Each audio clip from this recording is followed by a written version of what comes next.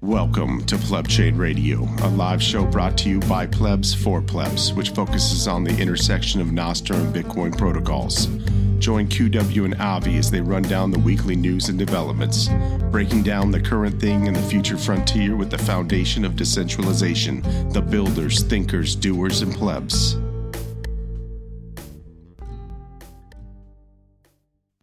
All right, we are live.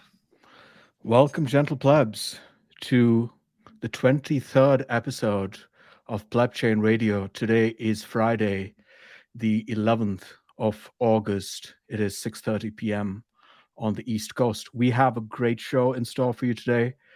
Eliza Bleu, human rights advocate, joins us to talk about her recent discovery of Nostr and of Bitcoin in the process. As a wise man once said, QW, a spoonful of purple makes the orange pill go down.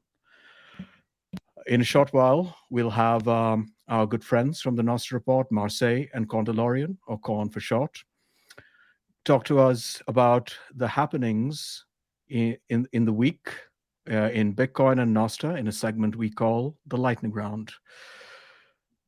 But first, QW, some breaking news, some major news in the world of Nostr. Is Jeff Bezos on Nostr? What do you think?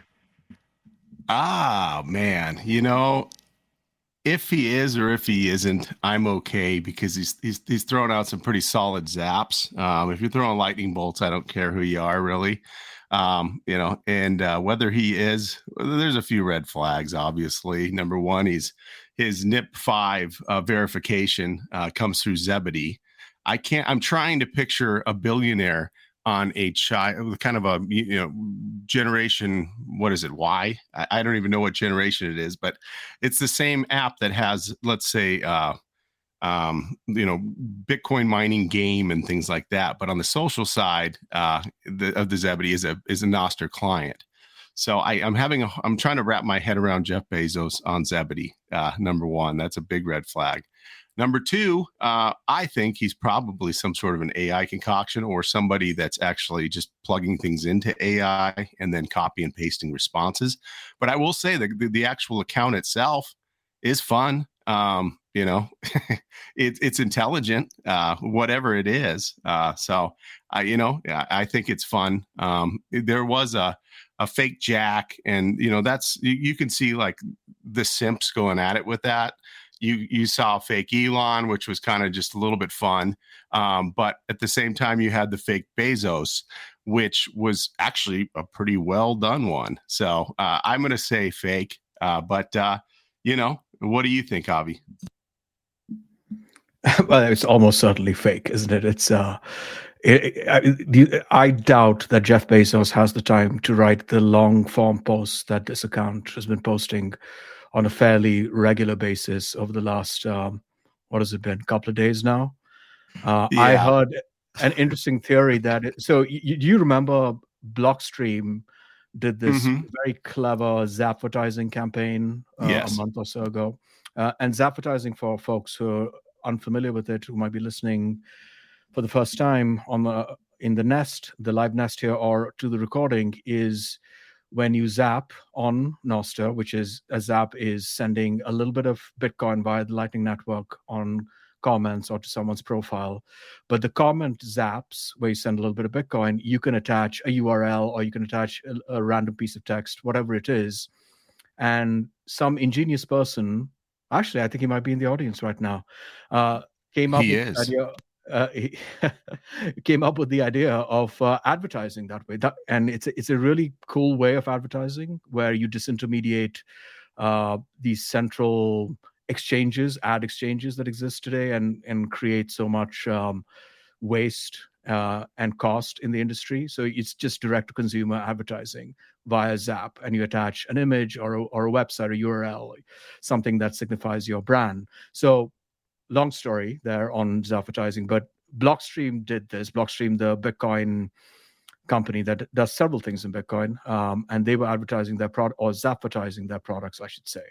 So there was a theory then, QW, that this could be a Bitcoin company that's using a very clever ploy to Zapvertise. It's possible. I mean, it's got to be something, right? I reached out to a buddy that works at Zebedee, and he said, "Oh, it's him," and he just smiled. I think they could be up to something. I think something like Blockstream could be up to something. It's something clever at work, but at the end of the day, I mean, like I said, they're throwing lightning bolts out, so it's fun. It's just fun for the community. Yeah, it has been fun. But to your point, I mean, are they exploring another marketing angle that we haven't thought about? They could be. This is what makes Nostr fun, right? It's all of these cool new business models based on value for value, direct to consumer, disintermediating these giant centralized silos. And we're just exploring and building. And the best model will win eventually.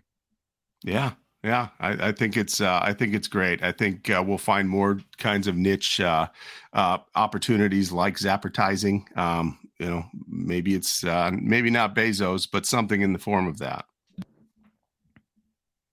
Indeed. So what else you got, QW? That's it for the kind of the current thing. I'm definitely trying to make this shorter with the important topics today. I know you wanted to talk a little bit about culture in general, which I'm actually really interested in. Yeah, so there has been a topic that I've been thinking about, which is, so us as folks who are invested, at least philosophically or ideologically, even in Nostr and Bitcoin, we spend a lot of time talking about adoption, and oftentimes adoption is talking to, orange pilling and purple pilling, right, are proxies for adoption. But a lot of that involves talking to people about technology, right? If it's about Bitcoin, you talk to them about wallets, you talk to them about lightning channels and things of that nature. If it's Nostr, you're talking to them about clients and relays. So it tends to get a little technical when you are trying to drive adoption that way. And what I find interesting, and I've been thinking about this, is culture really is upstream of adoption. And what I mean by that is culture is just this sort of amorphous combination of stories we tell, of music, of books, of video clips, of podcasts, right? That promote this ideology. And what do I mean by Bitcoin ideology? I think most of us would agree this is not a sweeping generalization. I wouldn't think it'll be that Bitcoin culture is just a bunch of folks who want a more peaceful, a happier, and more abundant world. And we believe that a sound money and open protocols can get us there, right? Decentralization, sound money, and open protocols. So wouldn't it be nice if there was a coordinated effort that relies or leverages economies of scale that creates this cultural permeation, right? And that way we have the stories out there, we have the books, you have the music, and so on and so forth, which then automatically draws people in at that cultural level, and then adoption becomes a fait accompli in that scenario. Wouldn't it be nice if there was an entity that does that? Now, there is certainly a decentralized effort. I see Carla and Walker in the audience, right? They do great stuff, posting videos, really funny videos, satirical videos that make you think. You have folks who are writing amazing books like Alan Farrington. He writes, he's written Bitcoin is Venice, Jeff Booth, Knut Svanholm, several others, right? I mean, I can't name every single one of them. You have books, a little bit of music, but it's sort of decentralized. It's not coordinated, doesn't leverage economies of scale. And I do think it would be nice if we could have a slightly more coordinated effort that would make this cultural permeation, manifest that a little more, and maybe watch the space. KW, you forgot one author, Avi. Avi Burra. Avi Burra would be one author that you forgot. I know you don't like to mention yourself, but congratulations on the book. I know you just sent it off to be edited and kind of that final form. Congratulations. You just reminded me about that. But when you mentioned the authors, but yeah, congratulations, brother. I'm really proud of you. It's one thing to say I'm going to write a book. It's another thing to send it to editing. So you made it, all 24 chapters. So kudos to that. I appreciate that, KW, and thank you for thoroughly embarrassing me on the show by bringing that up. Well, I know, yeah. You're kind of like me. It's like kind of, I don't know. You don't really want the attention, or let alone shine the light on yourself. So good for you. With the culture thing, we're really moving into an interesting space, especially with Nostr in general, with all these different mini apps that come around, all these different applications of Lightning, all these different applications of the community in general, really charging this expansion. We see Stemster, you see these fun community driven projects where you can jump in together. Bitcoin touches everything. I mean, it really does. When we look at the society in general, money touches everything. So if there's a level of education within everything, like let's say the Tuttle twins with their cartoons, there's just different applications where culture can really expand, and subtly, someone comes here to Nostr and they don't know Bitcoin, but they see a loving community. They know they don't understand the ethos of Bitcoin, which is very, very principled. I think we just need better education. I think we need a stronger advocates out there, I suppose. But the creativity, we have tons of it. We just need vents. We need faucets for it. And I think Nostr is giving us that. So I would like to look more into that. I definitely think at a local level, all of us could do more. I know I'm planning with a few plebs a Nostr meetup in the fall. But all these different ways of kind of just creating a sense of community really will drive everything. And, that's going to be 100% the culture. Because we really do have a culture. It's just a matter of getting it out. Before we were algoed, we were in our little corners of the world, and we didn't really have a voice short of some, I don't even know. I just think we're empowered like never before, and culture is going to be the way, and it's absolutely upstream of the adoption. And one other element of culture is Bitcoin conferences and meetups. There is a very special Bitcoin conference coming up in Latvia, in Riga, in early September. I believe it's September 2nd is when it begins. And I will be there, as will Marseille and some of the other folks in the audience I see here. And we are planning a Nostr meetup over there. So the conferences in general are great places to plan these meetups and plebs meeting plebs and having a really good time. But there is a special Nostr meetup happening in Riga, Latvia, and we have Marseille from the Nostr Report to talk a little bit about that. Marseille, can I stop you real quick? Just real quick. Are we going to get to a point where we're going to Nostr events and we have Bitcoin meetups? Well, kind of flip the script on these. Nostratia would be that. That's true. Well, yeah, absolutely. I'm thinking we plan these events at Bitcoin conferences, but you might get to the point where it's the other way around too. But that's great. Okay, so yeah, Nostratia. So if you can make it to any other conference and you're in Asia, I invite you to come over to Nostratia. That sounded like I planned it, but I did not. Okay. Okay, so yeah, we are having a Nostr party at Baltic Honey Badger in Riga. The party will take place on the third day of the conference. September 3rd. Okay, so yeah, the party is going to take place on September 3rd at 8 p.m. But we are doing this completely independent. We had no budget, and we are funding it up with SAPs. So it's in a very cool Nostr way of funding an event. And right now we reached our first milestone, which was drinks for all. So everybody has a drink. I might add before I go on that this is a party being planned by Rockstar. So if any of you know Rockstar, he's the uncle of all Bitcoiners, and he's the best creator of parties. and he is organizing this one. I get the chance to participate, and I love it. And he set up a geyser fund. We have enough saps and sats to drink, but we need food because it's important not to drink on an empty stomach. To be able to provide pizzas for everyone.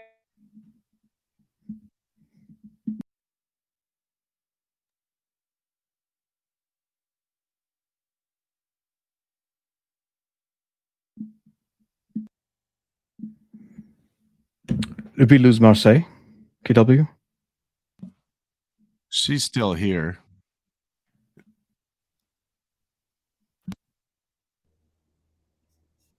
Yep, I can. Okay. We can hear you. It just got a little choppy for a second there. Yeah. Sorry, third world internet. So if anyone was in Miami for the parties that we had, the beach parties, the Nostr beach parties we had in Miami at the Bitcoin conference, you might have seen Roya with some tools to make sure that people were having fun. So we want to get Anna some of the same tools to make sure that everyone is having fun. And we are asking for all of you gentle plebs to help us fund this. So if you go into my profile, if you sap me, it all goes into the Geyser Fund. If you sap Rockstar or Derek or Jeff G, then you can all help us fund this Nostr party. Also, if you send sap Anna as well. Thank you, Marseille. In other words, for the folks who can't afford to travel to Riga, they should zap the folks who can afford to so that they can pay for their drinks. Got it. That makes a lot of sense. Beautiful. That's basically we spent all our money. We spent all our money in this trip. We have no money, so if you please can feed us and get us drinks, we would appreciate it. Because if not, we will be hungry and thirsty.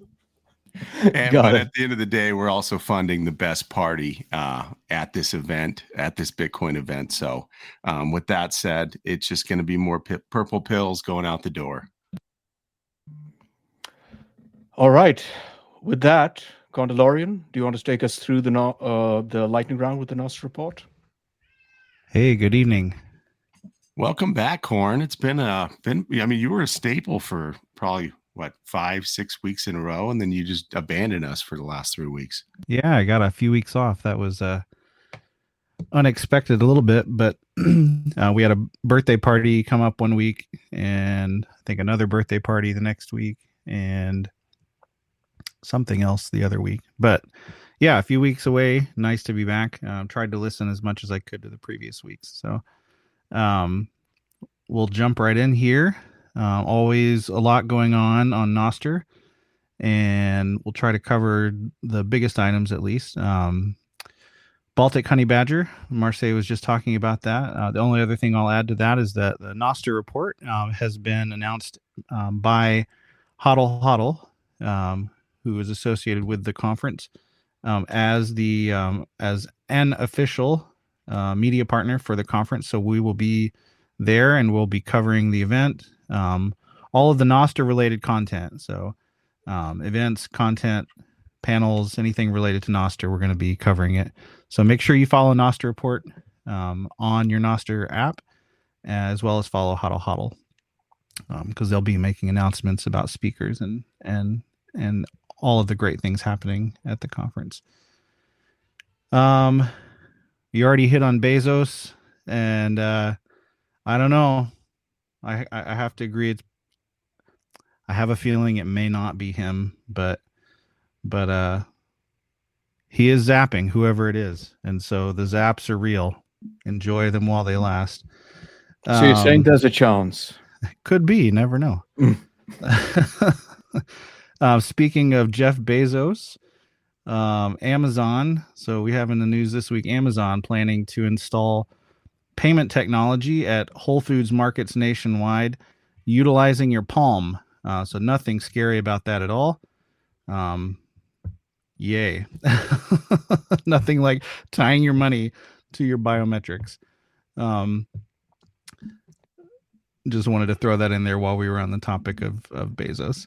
Yeah, what's really the difference between your palm and your iris? When you look at the world coin too. I mean, they just want your body parts at this point.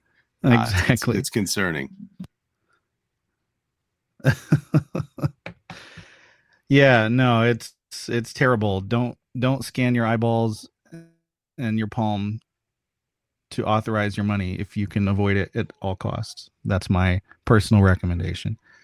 I want to jump back on the topic of culture because I had a few notes here, and we had a few items come up this week dealing with culture, with content, with creators. That's an area on Nostr that we all are excited to see grow, and I love it when a new creator puts out some content and it catches everyone's attention, and there's just so much excitement around it.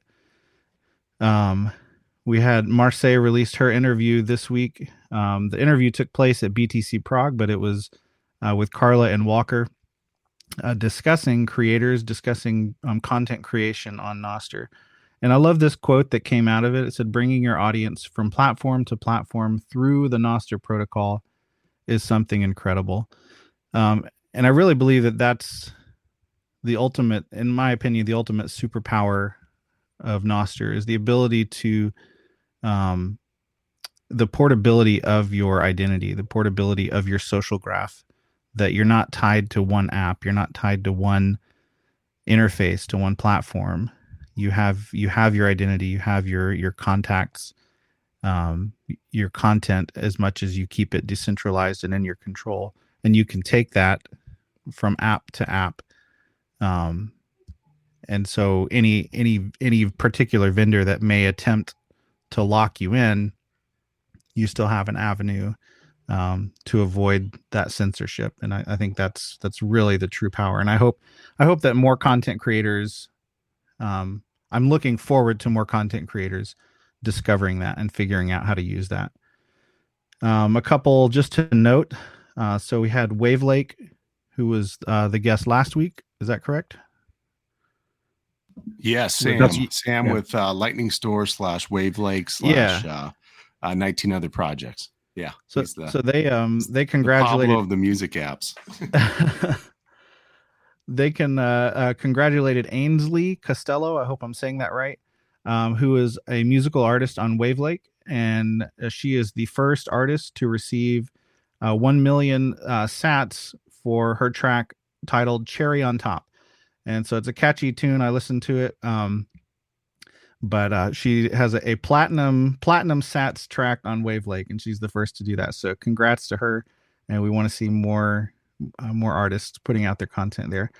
And then we had also on her, she boostagrammed our show last week. So thank you for that. It's cool when you can promote like that, where Wavelake is promoting her, she's promoting her music, we're promoting Wavelake, she's zapping us. Where it's basically just a triangle of zapping, which is a great thing to do in the circular economy of Nostr. Yeah, I saw your post on that, and I liked how you tied that all together. And the cool thing is those sats never had to leave the Bitcoin ecosystem. So it was for me. Can you hear me? Yeah, I can hear you. Okay, my mic glitched. But those sats never had to leave the Bitcoin ecosystem, and so it was from one wallet to another. There was no crossover to fiat, and that value transferred from one person to the next. And it's great. I want to see more of that. And ultimately, hyper Bitcoinization, isn't that what we're really going for? Is that sats are one sat equals one sat? Yeah, I think as people realize, more and more that Bitcoin is money, they'll treat it like money. And so we had another musical artist, Oliver Anthony. So I don't know if he's on Nostr. I haven't seen a verified or official account of his. I think I saw one with his picture, but it might be a fake. But he had a song that's been going viral on other platforms called "Rich Men North of Richmond," and just a fantastic song about inflation and the struggle that everybody's feeling with their money. So if you haven't heard that, Oliver Anthony, rich men north of Richmond. And hopefully, I know I saw a couple people posted that they're reaching out to him on other platforms, trying to recruit him to Nostr. So we'd love to see someone with that kind of talent and with that kind of message, sharing their talent on Nostr. One more item about the Lightning Store. So I saw last week that they revealed a limited run Pleb Chain Radio t-shirt. Really cool design. I still need to order mine, I'm ashamed to say, but I will do that. But what a cool design. If you guys haven't seen the design, check it out on, I think QW or Avi, one of the two of you posted it. Yeah, and I'll put it in the show notes until the pre-order's done, because it's a one run only, and that's that, which I love about Lightning Store. They really keep it limited. I've been to their location. I've looked. I've even asked for a Nostrica shirt. He's like, "Sorry, man, they're gone." Well, when they're gone, they're gone. I mean, the guy's got printing presses for shirts all over his warehouse. He's got a whole warehouse, like probably thousands of different band shirts, and he just won't run them again. And that's it. So I appreciate that. That's awesome. A couple other big items in the news on Nostr this week. We had, so the Current app. Current is a Nostr client. They had announced several days ago that they may have to pull their app from the App Store due to Apple's restrictions around Zaps and not being able to find a path forward. And then I believe it was just this morning or last night, they announced that they have found a way to keep their both their app in the App Store, as well as to keep Zaps on Notes. And so I haven't seen the specific details of that, but I know that'll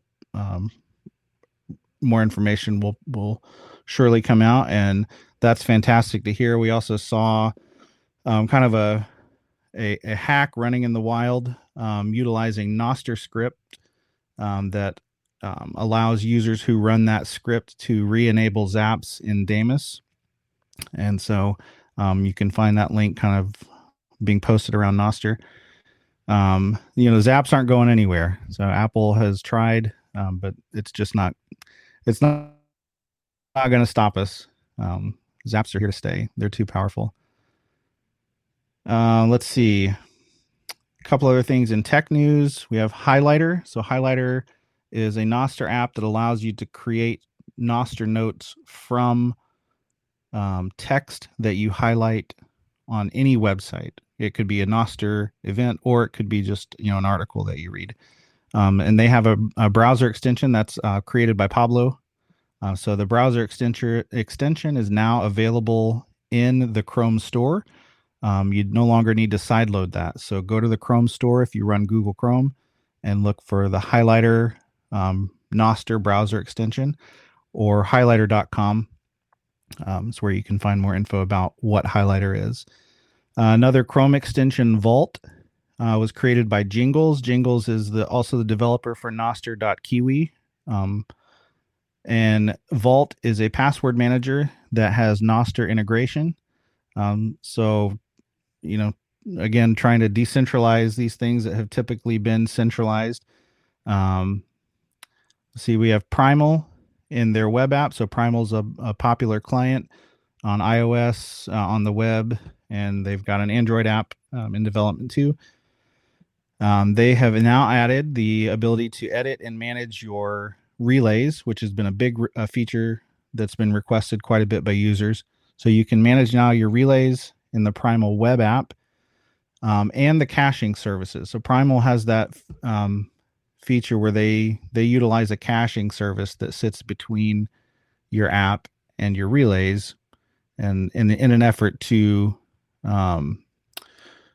make everything run faster, make your content load faster, make searching faster.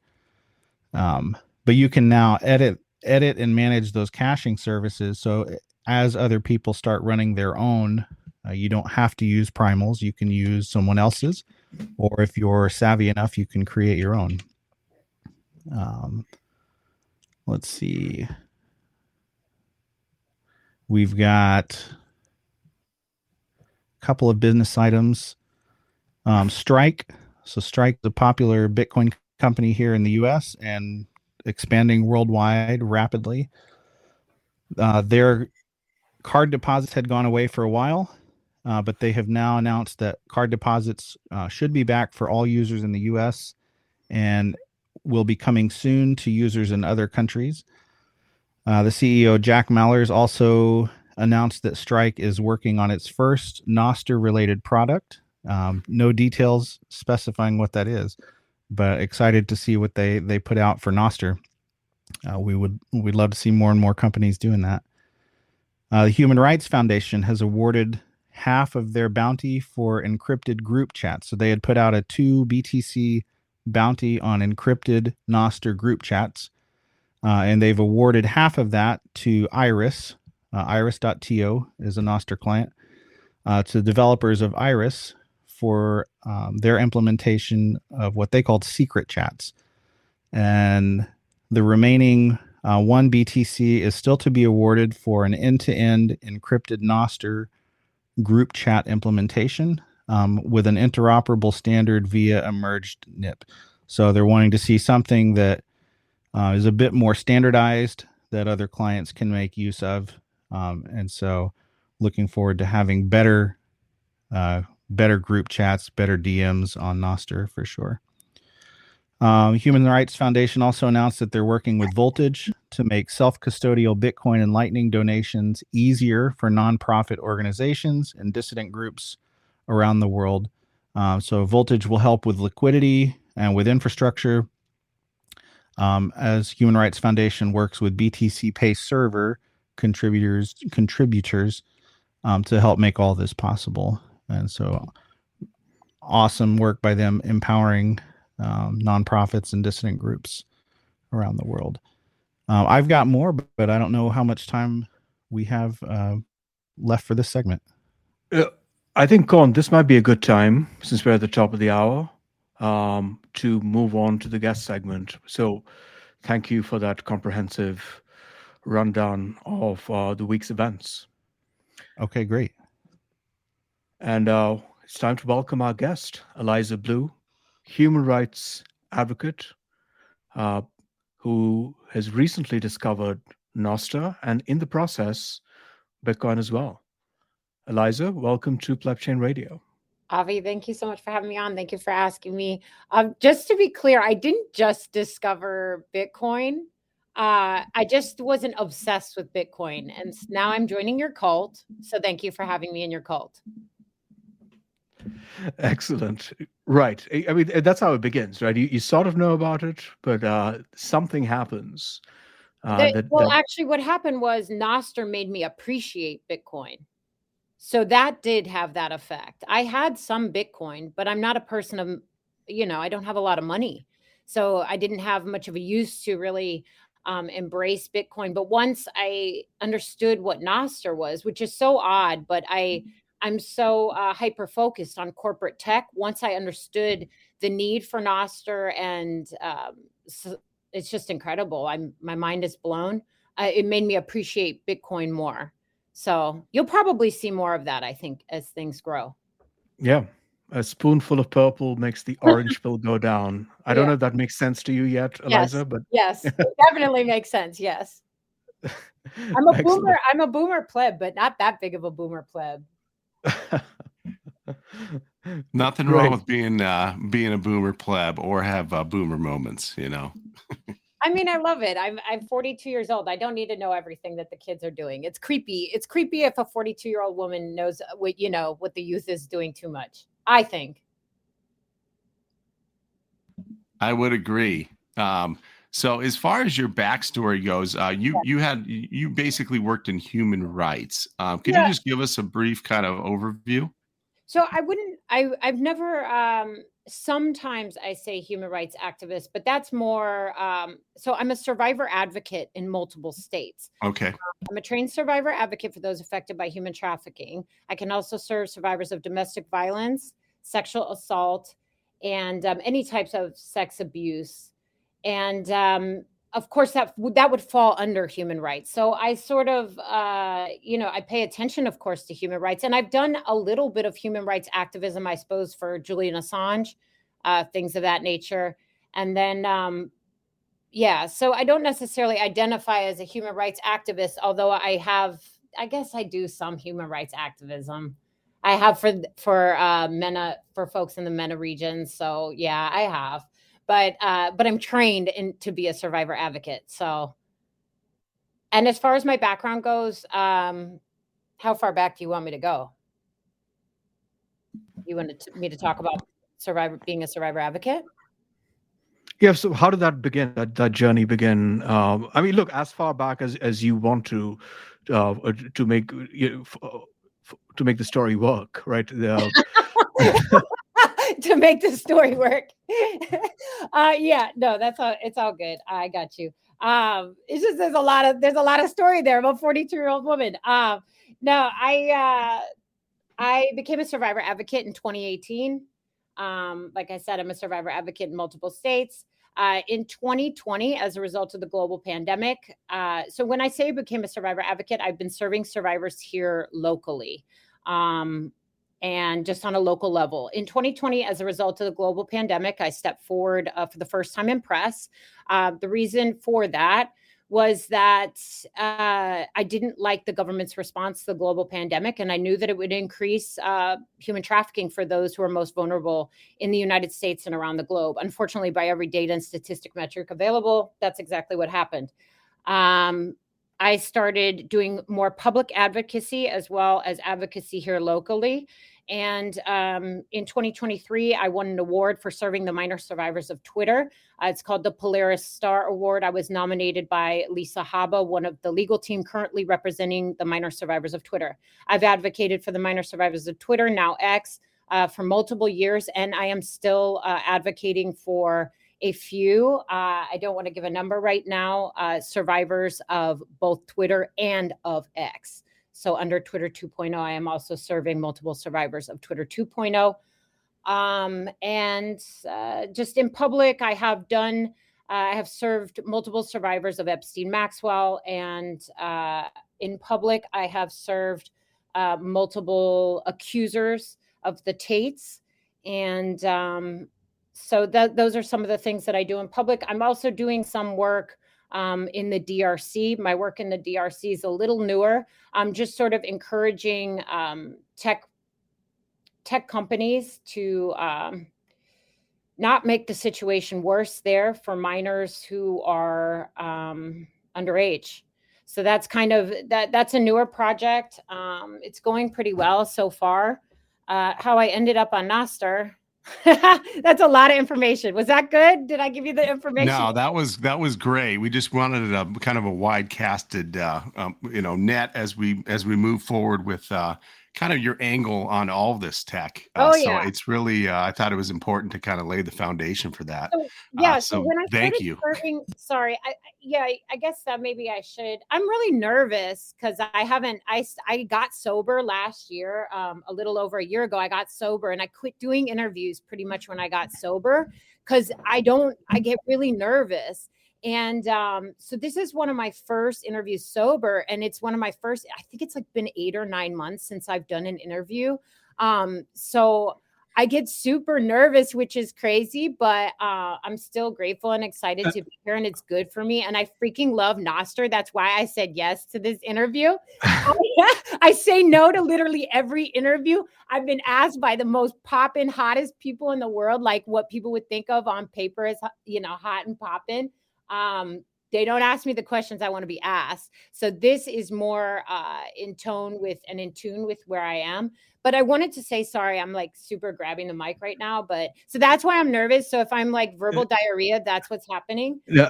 You're doing great. And you don't sound nervous at all. Good. Okay. But I want to explain. Hold on. I want to back up a little bit. Let me grab the mic back. I'll let you finish. I'm going to give you your Kanye. I'm going to let you finish. No, but so the deal here is as follows.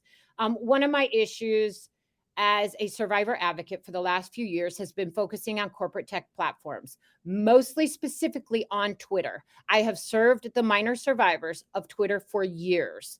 And when I say minor survivors, I want to be crystal clear. Minor survivors of child sexual exploitation on Twitter.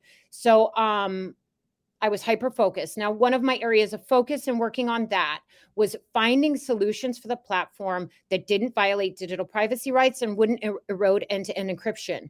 On top of advocating for the minor survivors, I thought, which is funny now looking back because I was a bit naive, was that if I encouraged the platform to quit trying to navigate speech, the narrative, the conversation, that perhaps they could focus on removing the most egregious content at scale. I was wrong.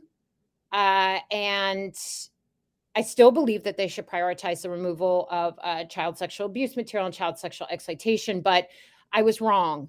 And that landed me pretty much right in the lap of Nostr. Nostr provides pretty much everything that I wanted to see out of Twitter.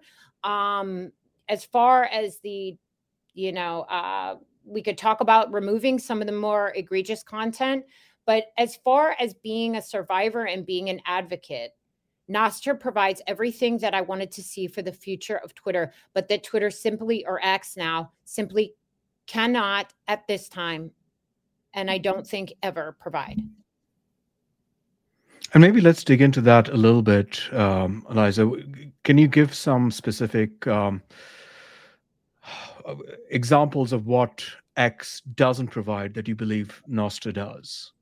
Sure. I mean, they're always going to have to answer to the most restrictive government that they provides, that they're a provider in. So whatever government that is, if it's India, if it's Turkey, if it's the EU, whoever has the most restrictive speech, that's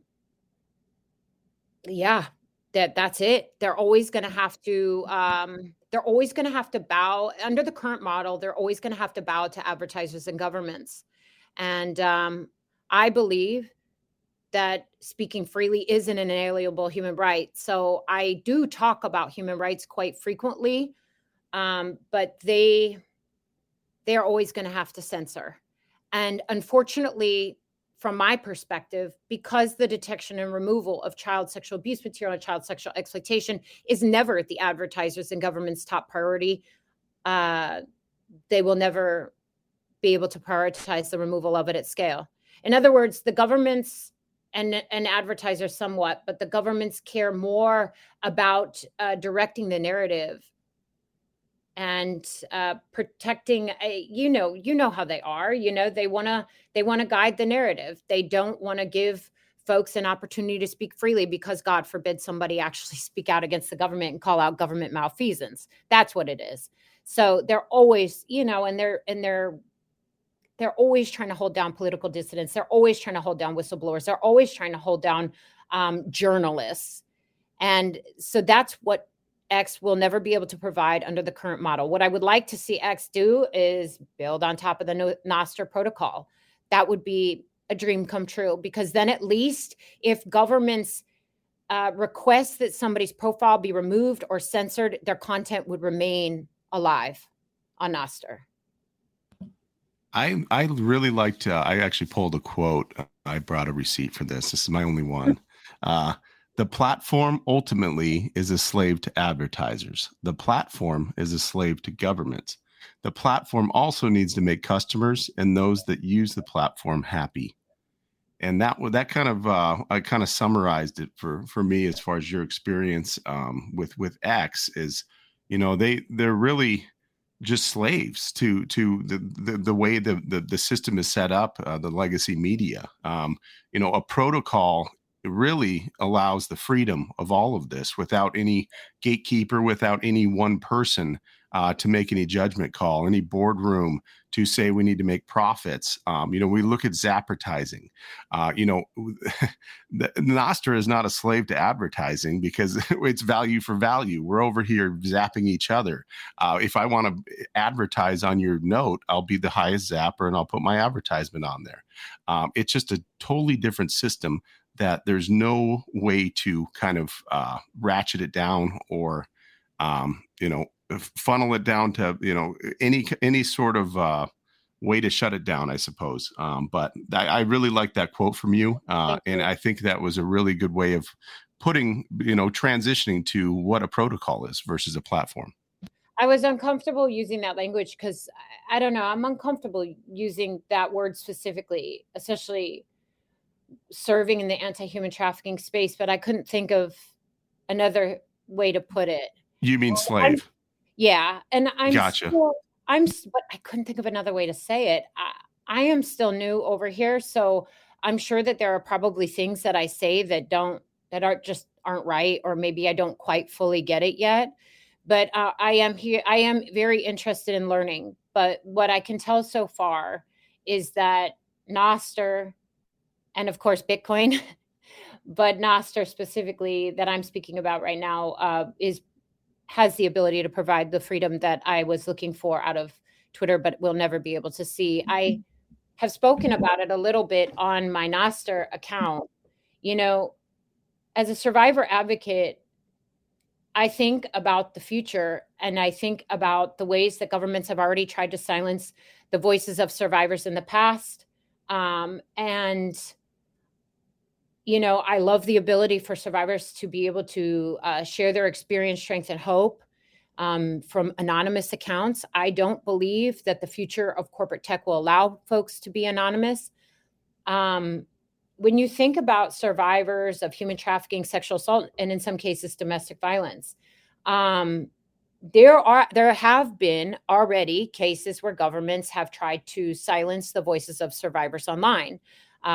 One of probably the best, but / worst. I mean the best, like to speak about an example, but it's not good to speak about, is when there were survivors speaking out in China during the Me Too movement.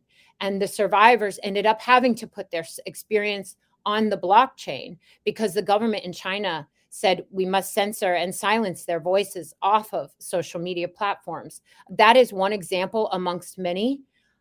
So I am fearful that moving ahead, if there are not options like Nostr available, that survivors' voices won't be heard. And I want to just dig a little deeper there. One of the reasons why it's so important for survivor stories to be heard is because when survivor stories have the ability to be heard, folks can understand the crime, and we can hopefully, by listening to the voices of the most vulnerable, start to prevent the crime from happening in the first place. On top of that, when survivor stories have the ability to be heard, it lets other survivors know that they're not alone, and other survivors can share their experience, strength, and hope and resources in the United States and around the globe. It's crucial. It's crucial. It's crucial. Like, when you think about a survivor, and I don't want to just stay here the entire night, but in some cases it can end up being like a whistleblower, especially if the survivor speaking out against, look at a case like Epstein Maxwell. Those survivors are still going to bat. They deserve to be heard, but think about the powerful abusers that they were speaking out against. In some cases, politicians. So we have to be, and I've seen too much already now from watching corporate tech over the past few years. The government has absolutely no problem silencing innocent citizens' inalienable right to speak freely. We've seen this. We've seen this now exposed in multiple ways. Whether or not you believe the Twitter files or whatever you want to believe, we know that the United States government, I'm speaking about my own government now, has absolutely no problem asking corporate tech companies to silence innocent citizens' right to post memes. Are you kidding me? No. So if you think that they won't silence the voice of a survivor that's speaking out against a politician, no. I have to protect the survivors that will come after me for years to come. And that's why I'm here. Eliza. So thank you to the builders. Thank you to the builders. Yeah. Eliza, for someone who is relatively new to Nostr, you've really grasped the essence, right, of what makes this this protocol and all the apps that the builders are building on it so attractive to folks like us. So kudos to you for that. But how did you find out about Nostr? because it's something that was particularly popular outside of the Bitcoin world, right? Let me calm down. You see, when I start talking about freedom, I get intense. I get really intense. So let me calm down a little bit. So Nostr, I started seeing the keys popping up on Twitter. And I'm very big on aesthetics, and the keys caught my eye. I thought that the keys look cool. I'm going to be fully I'm going to be fully vain here for a second. I thought the keys looked cool, but I thought, Eliza, can I stop you for a second? Yeah. You are the first person in the world I've ever heard say an NPub looks cool. So wow. Haven't you seen the vanity pubs, Avi? You've seen the vanity ones. Darling, let me key you up to something. If I'm saying it looks cool, is done deal, is done dotted. It's a vibe. It's hot. It'll be hot out in these streets. I'm just keeping it real. No, I'm just kidding right now. But I saw that I did see the NPubs. I thought they looked cool. Didn't know what they were. I thought that maybe they were like some type of NFT or something. Like I thought it was a vibe, but I was like, okay, that's not for me. And then I kind of heard a few people kick around the word Nostr. Once again, I was like, okay, I don't know what that is. And a lot of times with new tech, I don't fully jump on because there's so many things coming out all the time that I'm like, okay, I'm not going to jump on yet. Now, after Elon had told me that he was going to make the detection and removal of child sexual abuse material and child sexual exploitation his priority number one, in public and in private, I said, okay, I'm going to go focus on decentralized. So I started sort of looking to see what was available on decentralized. And the first person that really sold me on it, which is really embarrassing to admit, because I don't follow him yet on Nostr, was Sean Lennon. I don't know if you folks know who Sean Lennon is. Oh yeah. He was super awesome. Vibe. We were speaking privately about something else, and we were speaking about another platform. We were talking about Blue Sky. I'm not going to sugarcoat it. We were talking about Blue Sky, and privately, and no shade. I hope that they're a success once they open up and everything. You know, I'm not trying to throw shade at all. But we were speaking about Blue Sky. He said, actually, I really love Nostr. And I was like, holy crap, I must be super behind the 8 ball. I'm a big loser because Sean's over there and he thinks it's cool. And if Sean thinks it's cool, I should go check it out. So that's what happened. It took me quite some time to figure out what was going on. Of course, I watched the Nostr documentary. I listened to anyone and everyone talk about it because I'm a pleb and I'm a boomer. I believe I probably picked up. Oh, and one other thing happened in there as well. Damus had their little situation with Apple. And I was like, oh, okay. So if Apple's going after Damus, this must be a hot spot. So all of those things sort of happened back to back to back to back. So I said, okay, signed on to Damus, and my best friend came over. Now, my best friend is quite a bit more she's probably in here. And she has a great art account. If you folks want to follow her on Nostr, it's Liberty, but the Liberty is spelled with a 1. But my best friend is quite a bit more tech savvy, and she's very good at explaining complex things to me. And so we sort of came together, and then a few of my other homies came over, my shit poster and meme friends came over. And then I just started posting, and then I figured out Zaps, and then I just was moving. That's what happened. And there's one other thing too. Like, I don't want to sugarcoat it. Like, I am over here because I am also concerned that as Nostr gains traction and popularity, that there will be an issue with illegal content involving children. And I'm trying to be careful, very mindful of what I say right now, but I will do everything in my power to make sure that that's not what you're known for. How about that? We'll say it like that. I'm a little nervous. That's much like with what happened with Mastodon, and I obviously know that Mastodon isn't completely decentralized, but if you go look, you know, and I know what people are probably thinking that are super hip to Nostr, that there's no way that they could take it down, even if illegal content was on here. My way of working that through is, yes, they might not be able to remove Nostr. Great, that's awesome, because that means when people are speaking out against the government, they also won't be able to remove it, right? But here's the deal.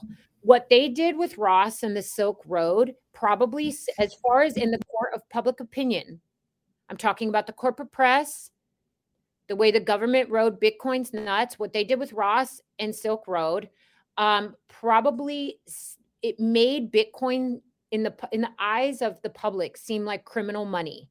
What I don't want is for Nostr moving forward to be seen as a criminal social media platform. So I am very invested in this. That being said, I am learning still.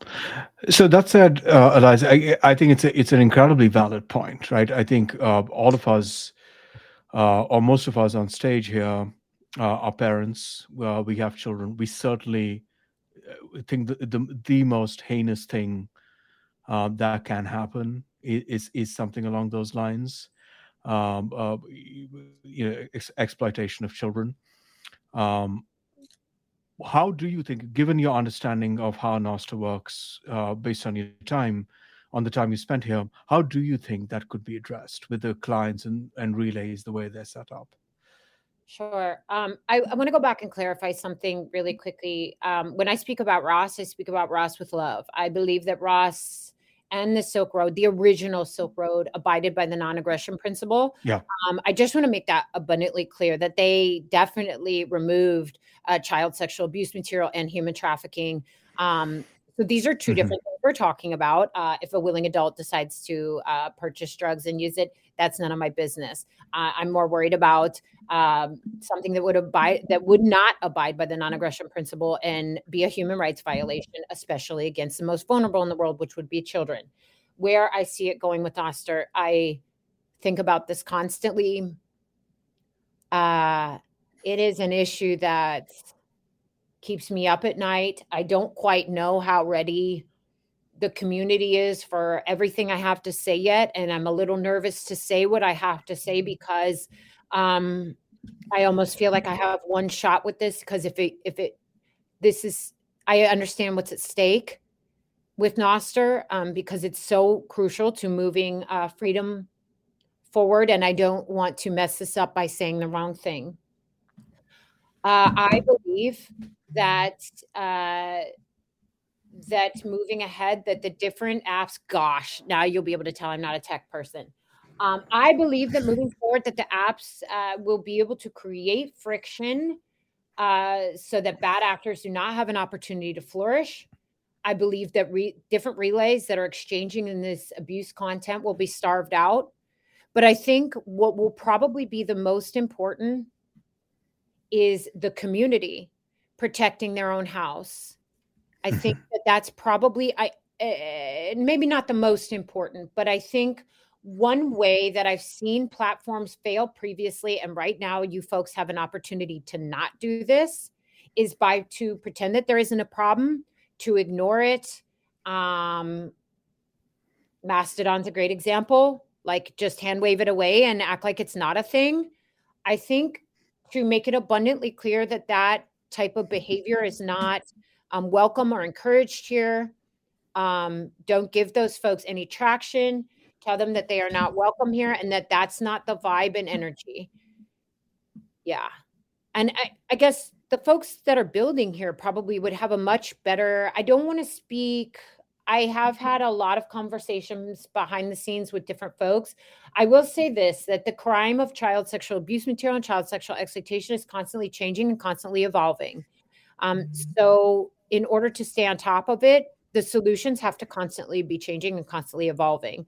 That being said, I believe that So I'll give you a great example, actually. So right now on X, the words child sexual abuse material, or CSAM, is downgraded in the algorithm. So that's great, right? Like that means that if somebody's posting this egregious content, it's downgraded in the algorithm. But what that also means is that advocates are also downgraded in the algorithm if they're speaking about this. It'll be different here on Nostr. The advocates and survivors will never be downgraded in the algorithm. So hopefully, because there is no algorithm. Right. So I think being very vocal as a community, protecting your house, will be very, very important moving forward, so that they don't make an example out of Nostr and try to paint you folks as criminals. They won't just use the very real crime of child sexual abuse material and child sexual exploitation. They'll use other issues as well. The deal is that they always use the very real issue of child sexual abuse material and child sexual exploitation to hit on platforms and really anything else that they want to, sort of like terrorism. Nobody's going to question it. That's what they did. That's what they did with the Patriot Act, by the way. Similar to that. No one will question them wanting to fight terrorism, right? No one ever questions them wanting to. I'm serious. And no one ever questions someone wanting to fight child sexual abuse material and child sexual exploitation. No, if the corporate press and if the government say Nostr is a, what do they always like to use, haven for child sexual abuse material, no one will question it. People will be like, no, I'm not going to go on that disgusting, protocol or those disgusting apps, and they'll never touch it. And Bitcoiners in general, for like the last, since the inception, I mean, we've been drug mules. We've been everything you can think of. What Bitcoin was used for. We're definitely a different culture in regards to how we absorb what the propaganda, I guess you'd say, they paint us as. 100%. So I think that the thing to do is, and by the way, that's why I wasn't really touching Bitcoin for a while. I thought it was criminal money. I thought it was drug money. I thought it was murder for hire money. Why would I be associated with anything like that? Truly, why would I be associated with child sexual abuse material money? Why would I be associated? That is how you folks have been, and unfortunately will continue to be painted by the governments, by the corporate press, and anyone who has a desire. Oh, I'm sorry, Mars. I was popping off talking about going crazy. You see your hand was up. Gosh. I want to add something to what you're saying. Well, I think I understand a lot where you're coming from, and something that we have said. If you ever go back into the archives of Nostr and you go into the Nostrica conference, Carla said this. We had a panel, all women, and we've always been afraid of saying things, right? Because on the other platforms, it's easy to shut us up. And even if we're advocating for what's right, if you're mentioning things that are not words that are not supposed to be said, you will be shut up. That being said, on Nostr, we don't have that issue, so we can say whatever we want. Nonetheless, it's still hard to speak out sometimes about things that happen to you. The Bitcoin community is a great community. I have to say that I'm 100% privileged by the awesome men I'm surrounded with, because no matter what, I can always go back to them and tell them what's bothering me, how I feel, always feel super safe around them. But there's also awful people. And just because you're a Bitcoiner, that doesn't guarantee that you're an amazing person and that you're never going to make us feel awful, because sadly, and you're going to be like, she just said she has never been under an awful situation in Bitcoin a few weeks ago in a podcast, but sadly I have now. And how I feel is that not only we have awesome men that protect us and make sure that we have platforms where we can speak out how we feel and what we think, we also have a protect culture that is being transferred. So not only shutting up those relays, because who's setting up those relays? The problem is not going to be that the community will be able to shut them down, and then it won't happen because they will keep on popping, is that we actually, to me, and this is how I see it, is that we need to start pointing fingers at who is creating this, instead of protecting. Because yes, we're all Bitcoiners, or yes, we're all Nostriches, and we are all looking for freedom, and we have the same mindset. If we want to work towards this being different, the only way we're going to do it is by standing out and pointing out the people that create the problem. So there is a lot of fiat culture, sadly, coming back in, and this fiat culture needs to be stopped. I have no clue how to do it, and honestly, this is where I think these awesome men that protect me and make my life so much better come in, is that they stand up and are also available to say, you know what, this guy, this person, this bot, this relay was created by this group of people. They are, some of them are some of ours, but they're not like what represents us. And I think that's how we're going to keep Nostr safe, if we stop this protecting culture of, oh, that's just who he is, but it's just one person and we all know, but no one says anything. Is that we need to stand up and say and own our truth, and own the truth of the other people that are around us. So that's just all I wanted to add.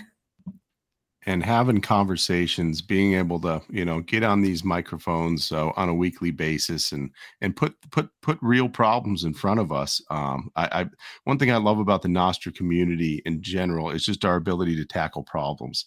And I know everyone, most of the people just have a kind heart and love community. So it's something that, Marseille, that just comes.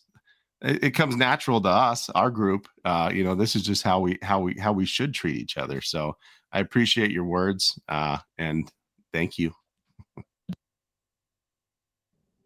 I'm hyped that you feel protected by your community. That's like best case scenario, and I'm grateful to hear that. And my experience so far, obviously, I've been around for about 5 minutes. Everyone that I've talked to has been completely lovely, kind, hasn't made me feel stupid for asking the most probably mundane questions at a certain point. And that's really good. I think I sort of always sit in this weird spot where I'm willing to say, this will be a problem. Get ready for it. And there are some solutions available. And if we work together to find solutions to potentially prevent some of the problems from happening in the first place, that is more ideal. But I'm probably one of the only, I haven't seen it yet. I am one of the, I don't want to try to make myself sound cooler than I am. I am the only survivor advocate in the anti-human trafficking or protection space, child protection space, that has said, I want to maintain digital privacy rights. I don't want to erode end-to-end encryption to solve this crime. And also, why do we keep going after Bitcoin and other cryptocurrencies when all currencies, and if you look at the definition of child sex trafficking in the United States, you don't even need to exchange in currencies. You could exchange in goods and services as well. Anything that's exchanged for the exploitation of labor or sex. So they always stay coming after Bitcoin and use human trafficking, the very real crime of human trafficking, as a Trojan horse. So I'm one of the only people that's actually will be like, no, you're taking it too far. Yes, this is a real crime, but we need to find solutions that don't make nations of slaves to the state.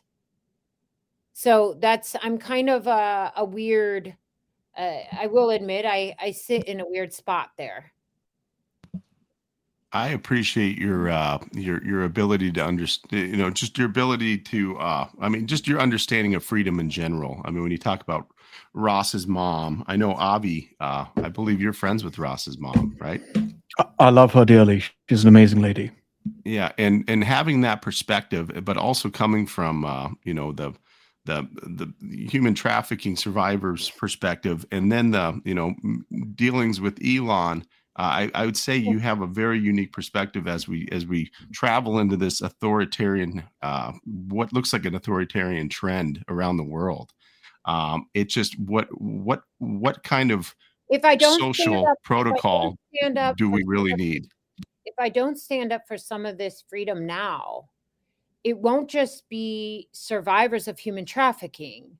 It'll literally be nations that are slaves to the state, that are trafficked by their own state.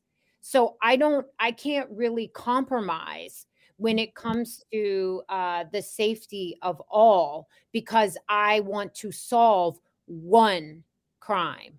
But I wish that I could convince the anti-trafficking space to see it through that lens. But that lens isn't profitable, and they have to that's a whole other conversation for a different day. But my goal is to advocate for freedom for all, not just some.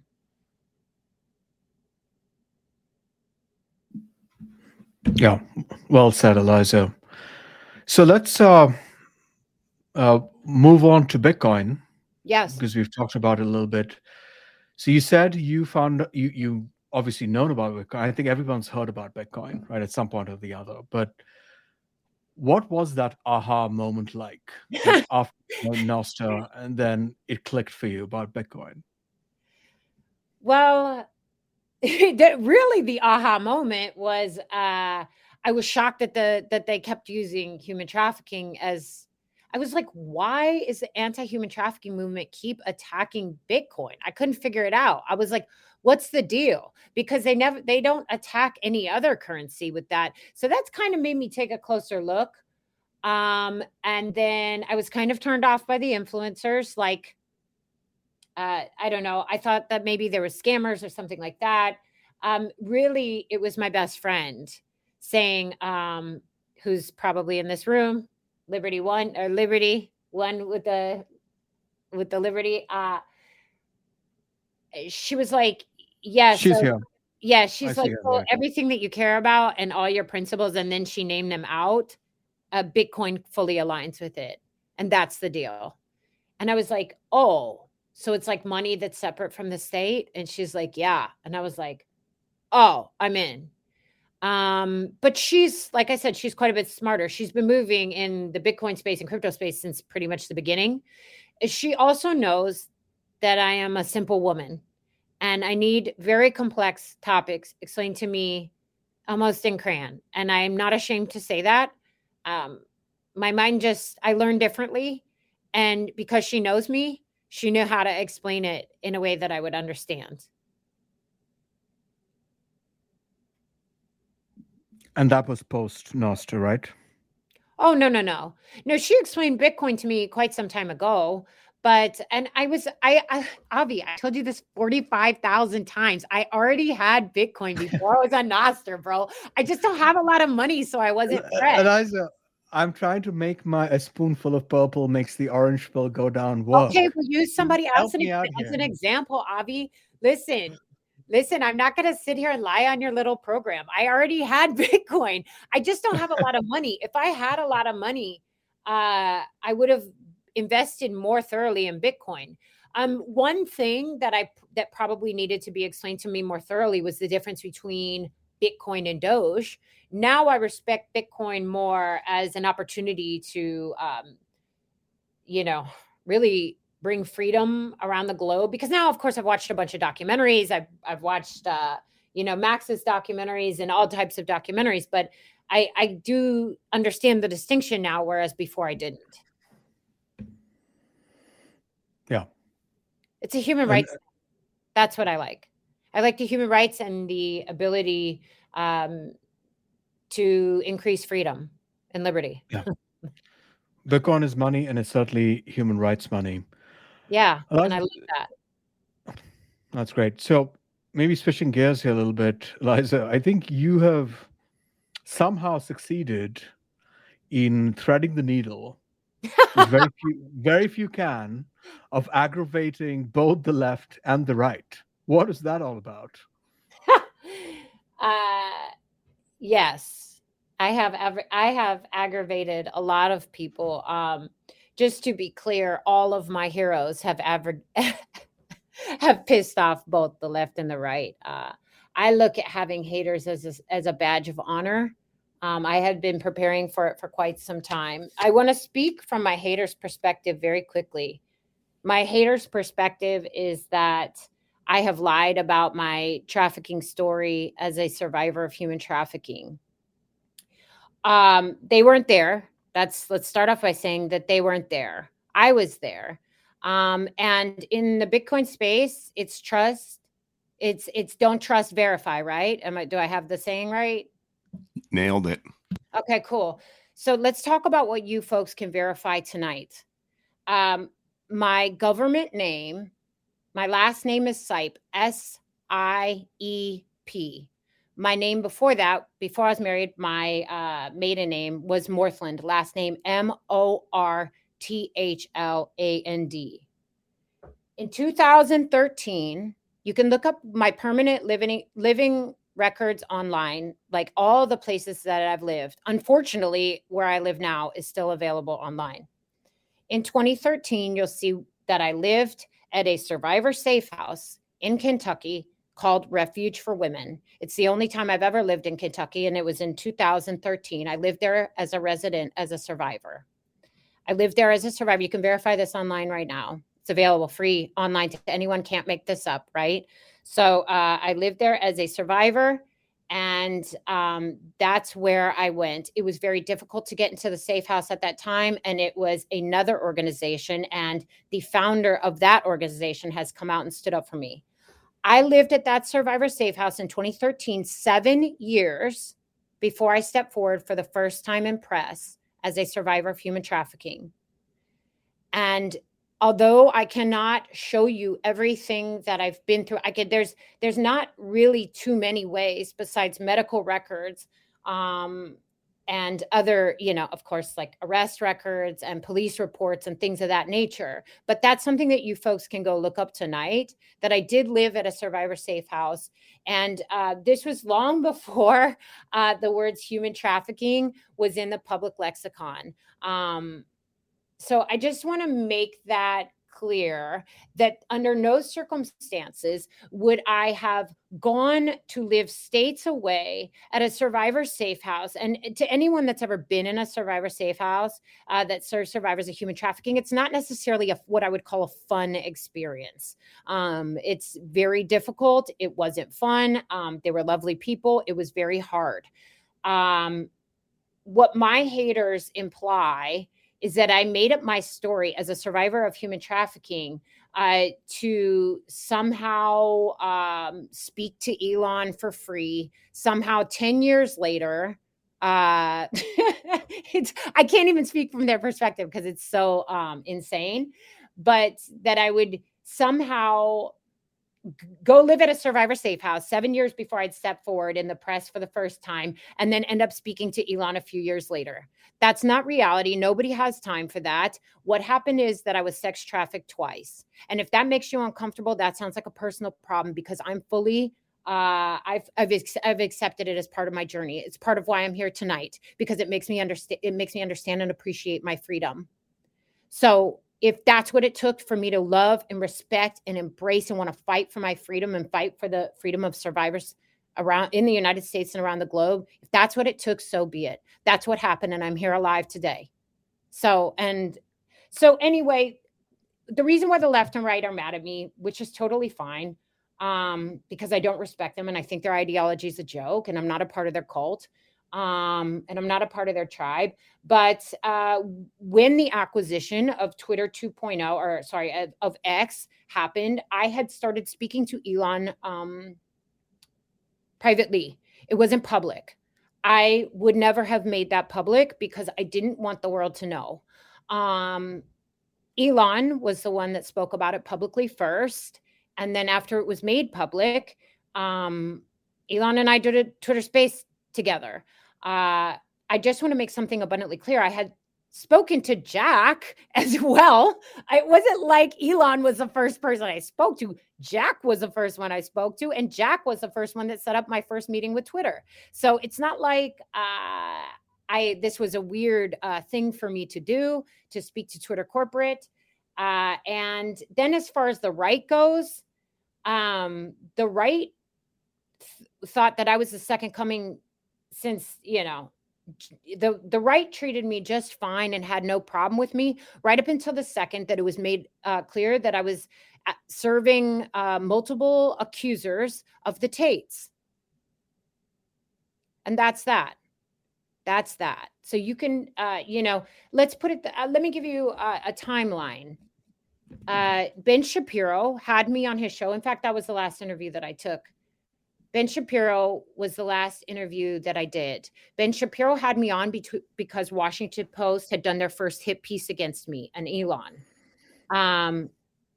And it's hilarious because the Washington Post called me QAnon, even though the first time that I spoke out in corporate press, I was speaking against the harmful impacts of QAnon, and I've spoken out against QAnon my entire public career. So that's the level that the corporate press is willing to go to tell, to speak about a survivor and an advocate as QAnon, but okay. So Ben Shapiro had me on his show to speak about this hit piece that the Washington Post did against me, when really I was just speaking to Elon about the detection and removal of child sexual abuse material and prioritizing the issue on Twitter, the removal on Twitter. Then after it was clear that I was advocating and serving two of the accusers for the Tates, Candace Owens did a hit piece against me in the Daily Wire. So I think it's pretty clear here what's going on. And I am fully fine with it. Come get it. I'm not going anywhere. I will continue to serve survivors. I never stopped working the entire time. I won an award as the entire internet dogged me out and trashed me. And quite frankly, you can tell I don't care because I came on a platform where literally anyone can say whatever. And I'm still here.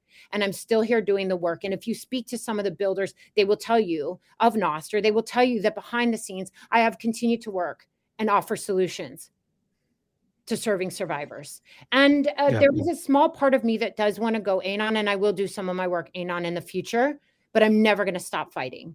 And no matter how much hate and no matter how much vitriol I get from anyone, it's not going to stop me from my purpose, because at the end of the day, I'm not super concerned at convincing humans or having humans like me. At the end of the day, I'm only concerned about what God thinks about me, period. I don't answer to man. That's how I feel. Well, you're on the right protocol for that, Eliza. I'll tell you that. God, I get crazy God, out here, huh? I am. Well, I don't know about God, but certainly for that righteous mission that you talked about. So, just to summarize, then, the left hates you because. Also, one other thing too, Avi. I just want to state for the record, I'm a radical. Like, I'm not going to sugarcoat that. I mean, I spoke to advocate for Julian Assange. I've advocated for the freedom of Edward Snowden. I've advocated for the freedom of, Ross. I am, and other real, other political dissidents in the United States and around the globe. So I am a radical. And when you are consistent in your principles, neither the left nor the right will like you, because you will remain consistent no matter what. Yeah. Indeed, Eliza. Avi's like, damn, I couldn't calm her down. Avi, you had one job, and that was to keep me calm during this conversation. And I sound like I've drank all the cold brews and like the fire of 10 hells. If Jack listens to this, he's gonna be like, oh God, here she goes. Avi's Taylor Swift. You're Kanye. You I'm always Kanye. I'm always Kanye. No. Can I say we have a fix for this? Eliza, real quick, we have a fix for this, and we'll talk about what you're saying. But we'll have QW upload this at 0.75x, and everything is going to be okay. Okay. Oh, you're going to slow it down? Yes. Nah, I kind of like being intense. Like, I am real, and I speak from the heart. And it's funny because when I serve survivors, I'm very soft and like I'm fully in my feminine energy. But when I start speaking as an activist or as an advocate, I get really intense. It's almost like a shield goes up. When I speak as a survivor and as an advocate, my heart gets soft. But I feel, and that's, I don't want a war anymore. I don't want to war too much anymore. I have really enjoyed over the past few months just like resting in my divine feminine energy, because honestly, my cortisol gets too high when I get so intense. But I do want to say something in that vein. there is probably a bit of an elephant in the room. Perhaps it's just for me, but I do want to say something, and I've been thinking very deeply about this. When it comes to Jack, I ward Jack. I ran over Jack with the truck, dragged him behind the truck, and then backed him back over. Like, I dragged him. I dragged the platform. I was so upset. It was one case specifically that really set forth my path towards advocating for the minor survivors of Twitter. And this is the type of case that's so egregious that you simply can't. I will never forget it. But I believe that Jack's actions fully align with his principles, and I am so grateful to have had the opportunity to see the man that he has become. And I think what he's done for the space is absolutely incredible. And I think it's very interesting that we warred on he didn't war. I was at war. That we come from two different sides of the coin. He came from being a founder and a former CEO and running Twitter. And I came from the side of advocating against Twitter, for them to remove the most egregious content at scale, and that we both landed at the same answer. I think that should speak probably volumes to folks. And I just do want to say, like, I have no hard feelings, and I know I talked a lot of trash, and it makes me very excited to see the man that he has become. At Jack, lowercase j, if you're listening to the recording, oh gosh, I'd love to hear what you have to say. No, I kind of don't want him to say anything in a way, at least not publicly, but I have a lot of love for him. And I think one of my frustrations for him at Twitter was that I just knew he was a good person inside and that he wasn't living up to his fullest potential. And it really makes me feel great to know that he is now.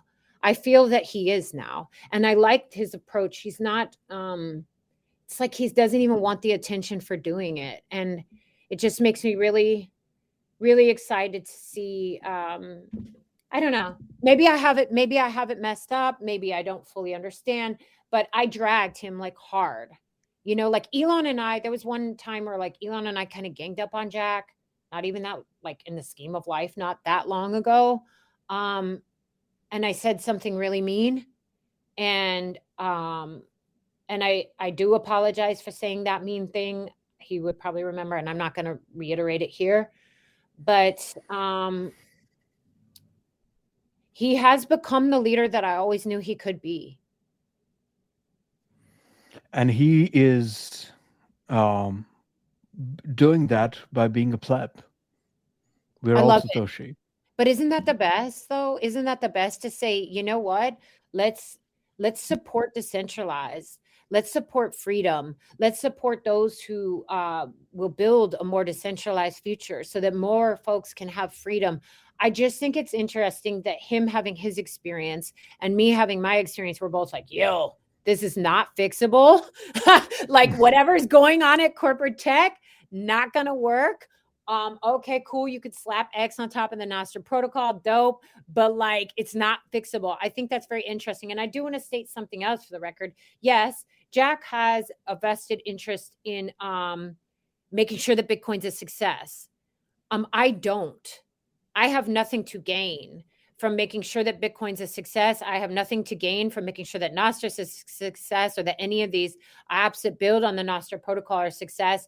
I think that should also speak volumes. Obviously, Jack donates a lot back to those who are building freedom tech and, in Bitcoin. But I just wanted to say that because I ward him. Like I went as hard. I went so hard on him that I won an award. Like let's call a spade a spade. I won a national award. So I think that I have to show that there is room for redemption.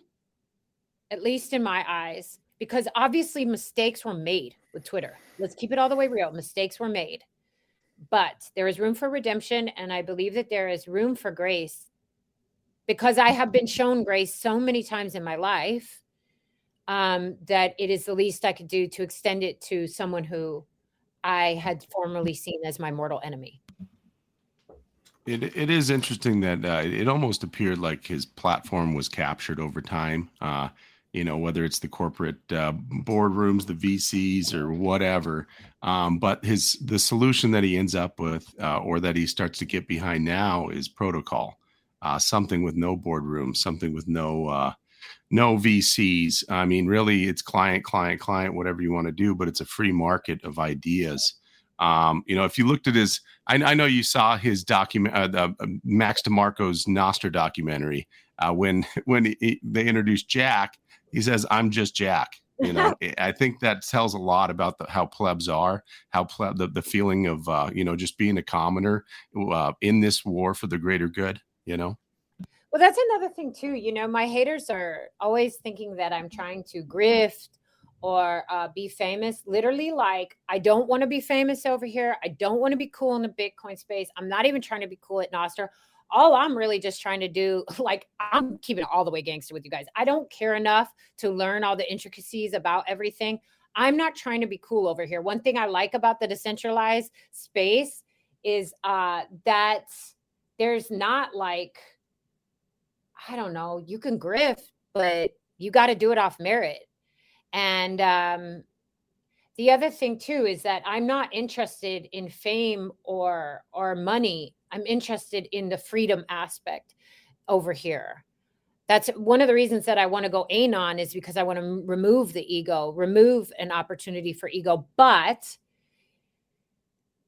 you can't just come around decentralized and hackers and start talking about the removal of child sexual abuse material being an anon. Like, I have credibility. I have credentials in this space.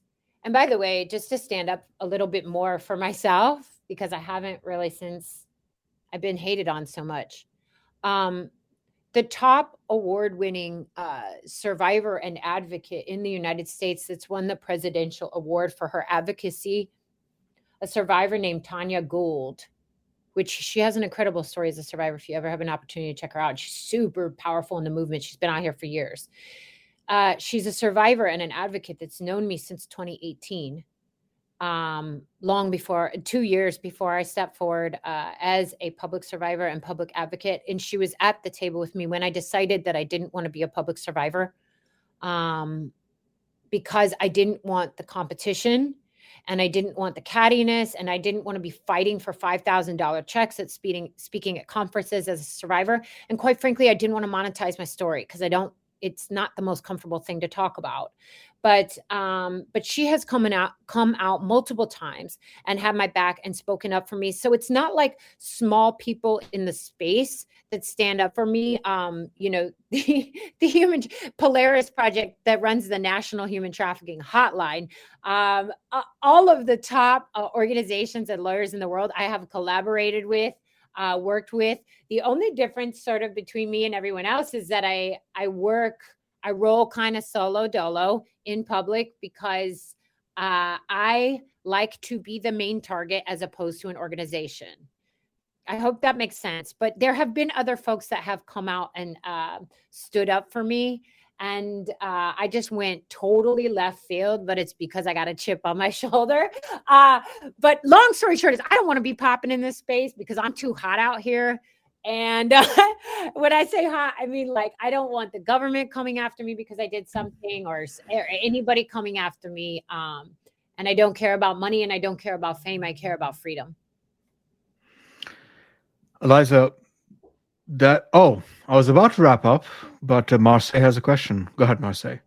No, I just have to tell her something. And it's that you are the combination of what bothers the world the most sometimes. Not the most, but it bothers the status quo a lot, which is pretty smart, outspoken.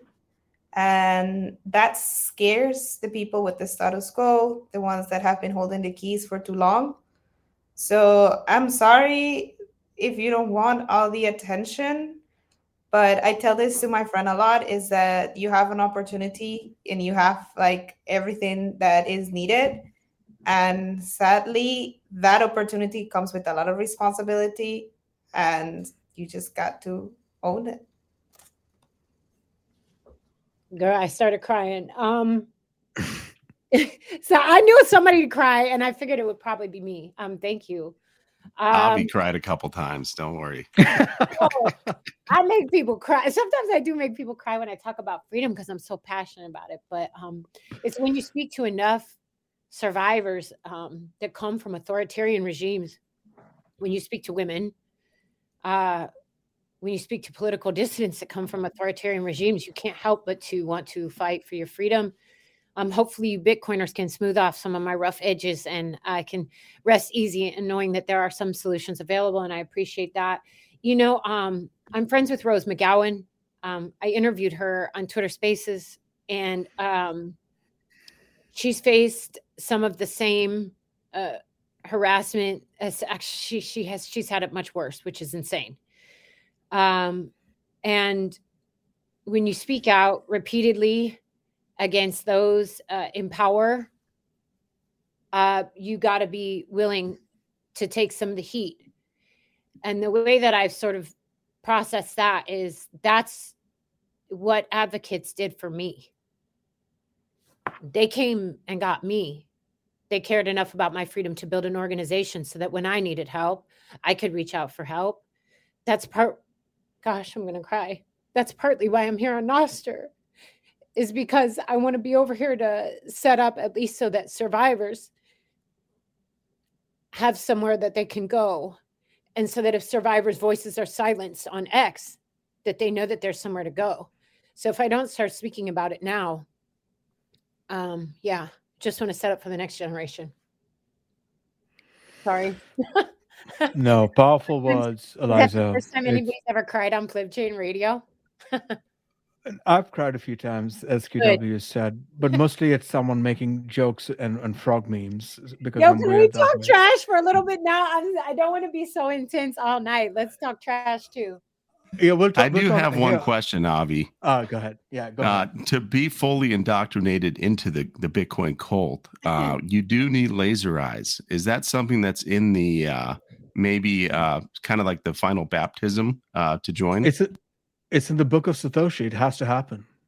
Darling, I was born with laser eyes on May 21st, 1981. I came out the womb with the laser eyes, okay? Clearly. That's why they're so mad.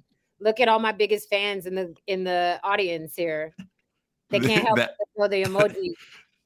No, it's our first show with endless emojis, so it's great. Because we welcome them all. They're obsessed with the girl. I can't help it. They're obsessed with me. I think that that there's a small piece of folks out there that feel a type of way that they didn't speak to Elon. I got news for literally everyone in the room. All you need to do at this point to speak to Elon is just become a rage bait, clickbait, right-wing profile. And you can speak to Elon on the main very easily. It's not that hard. So if you quit focusing on me and went and focused on something else outside of yourself, all jokes aside, I think the most beneficial thing to do to the haters in the room would be to focus on improving yourself. Let me tell you what I've done over the last year. I've focused on my health. I've lost 45 pounds. I've stayed sober for the last year. I won a national award. That's because I wasn't focusing on what other people were and weren't doing. I was focusing on increasing freedom and human liberty for my community. I was focusing on serving the most vulnerable, and I worked on myself as well because I knew I'd be more effective if I did. That's what I did. So you could be really effective if you stop thinking about me. Truly. That's what it's about. That's honestly what it's about. My body, soul. It certainly I know is. Carla. Look at Carla's pretty ass in here, and Mars too. I know Carla pretty ass got haters. I know Mars out here looking nice.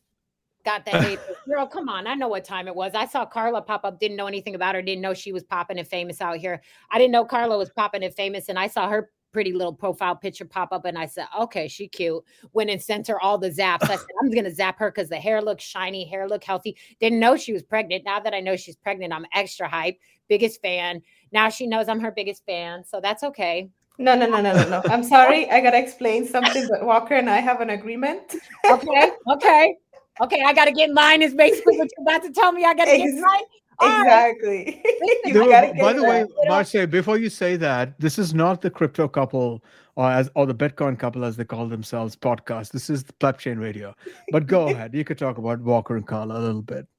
Well, I love them. They know I love them. Aren't they a vibe?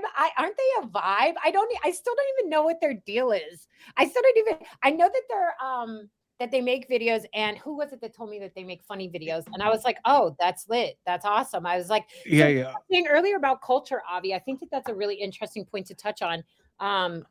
And I want to let you know that I probably doesn't come as a surprise to anyone. I hang out with anarchists and libertarians and liberty-minded individuals. And one thing that the libertarians have noticed, I'm ANCAP, by the way, for anyone who is thinking about that, obviously, pretty against the state, that the libertarians who have increased the message of liberty have been comedians and other folks who do other things outside of our professional online libertarians. I think that that's like, look at Dave Smith, for instance. Now, obviously, like, Ron Paul was a politician, but I think Dave Smith is a really good example of someone who, he's been on Rogan so many times. What an awesome opportunity to increase the message of liberty. Someone like Nostr, I know he's a bit of a contentious figure, but he works on, Second Amendment type stuff. Second Amendment and really getting different communities. I don't want to missay what he does, but so I think that what folks have noticed in the libertarian space is that those who don't just like beat the drum about libertarianism and it just sort of flows through them. I would probably say that more people have heard about anarchism and libertarianism in the anti-human trafficking space, because I'm not like a professional anarchist or a professional libertarian. I'm a survivor advocate. So it flows through when I speak about trafficking. Does that make sense? Or am I talking? No. It certainly does. Dimension again. Can I talk? No. Again? Can I go back to talking about Carla? So, Eliza, here's what we'll do, right? Yeah. Much to the dismay of our podcast audience, we will end the podcast now. Good. But we will continue an unrecorded version where people can, friends of the show certainly, upon your request, Eliza, we'll filter that, and we'll continue talking trash for a bit. Okay. So, Eliza, and I will say that for those that are listening to the podcast versus being here live, this is where the fun happens. Once the mics once the recording ends. Yeah, you got to join the live show. That's how it goes. But Eliza, really appreciate you taking the time. You spent well over an hour with us. And actually, an hour and a half. You patiently waited through QW and myself talking complete nonsense. No, you're good. Talking about. I really appreciate you folks having me on, and I'm still learning over here, folks. So, like, please don't write anything that I said down in stone. But I look forward to watching you build. Thank you again to the builders. Thank you to those who are supporting the builders.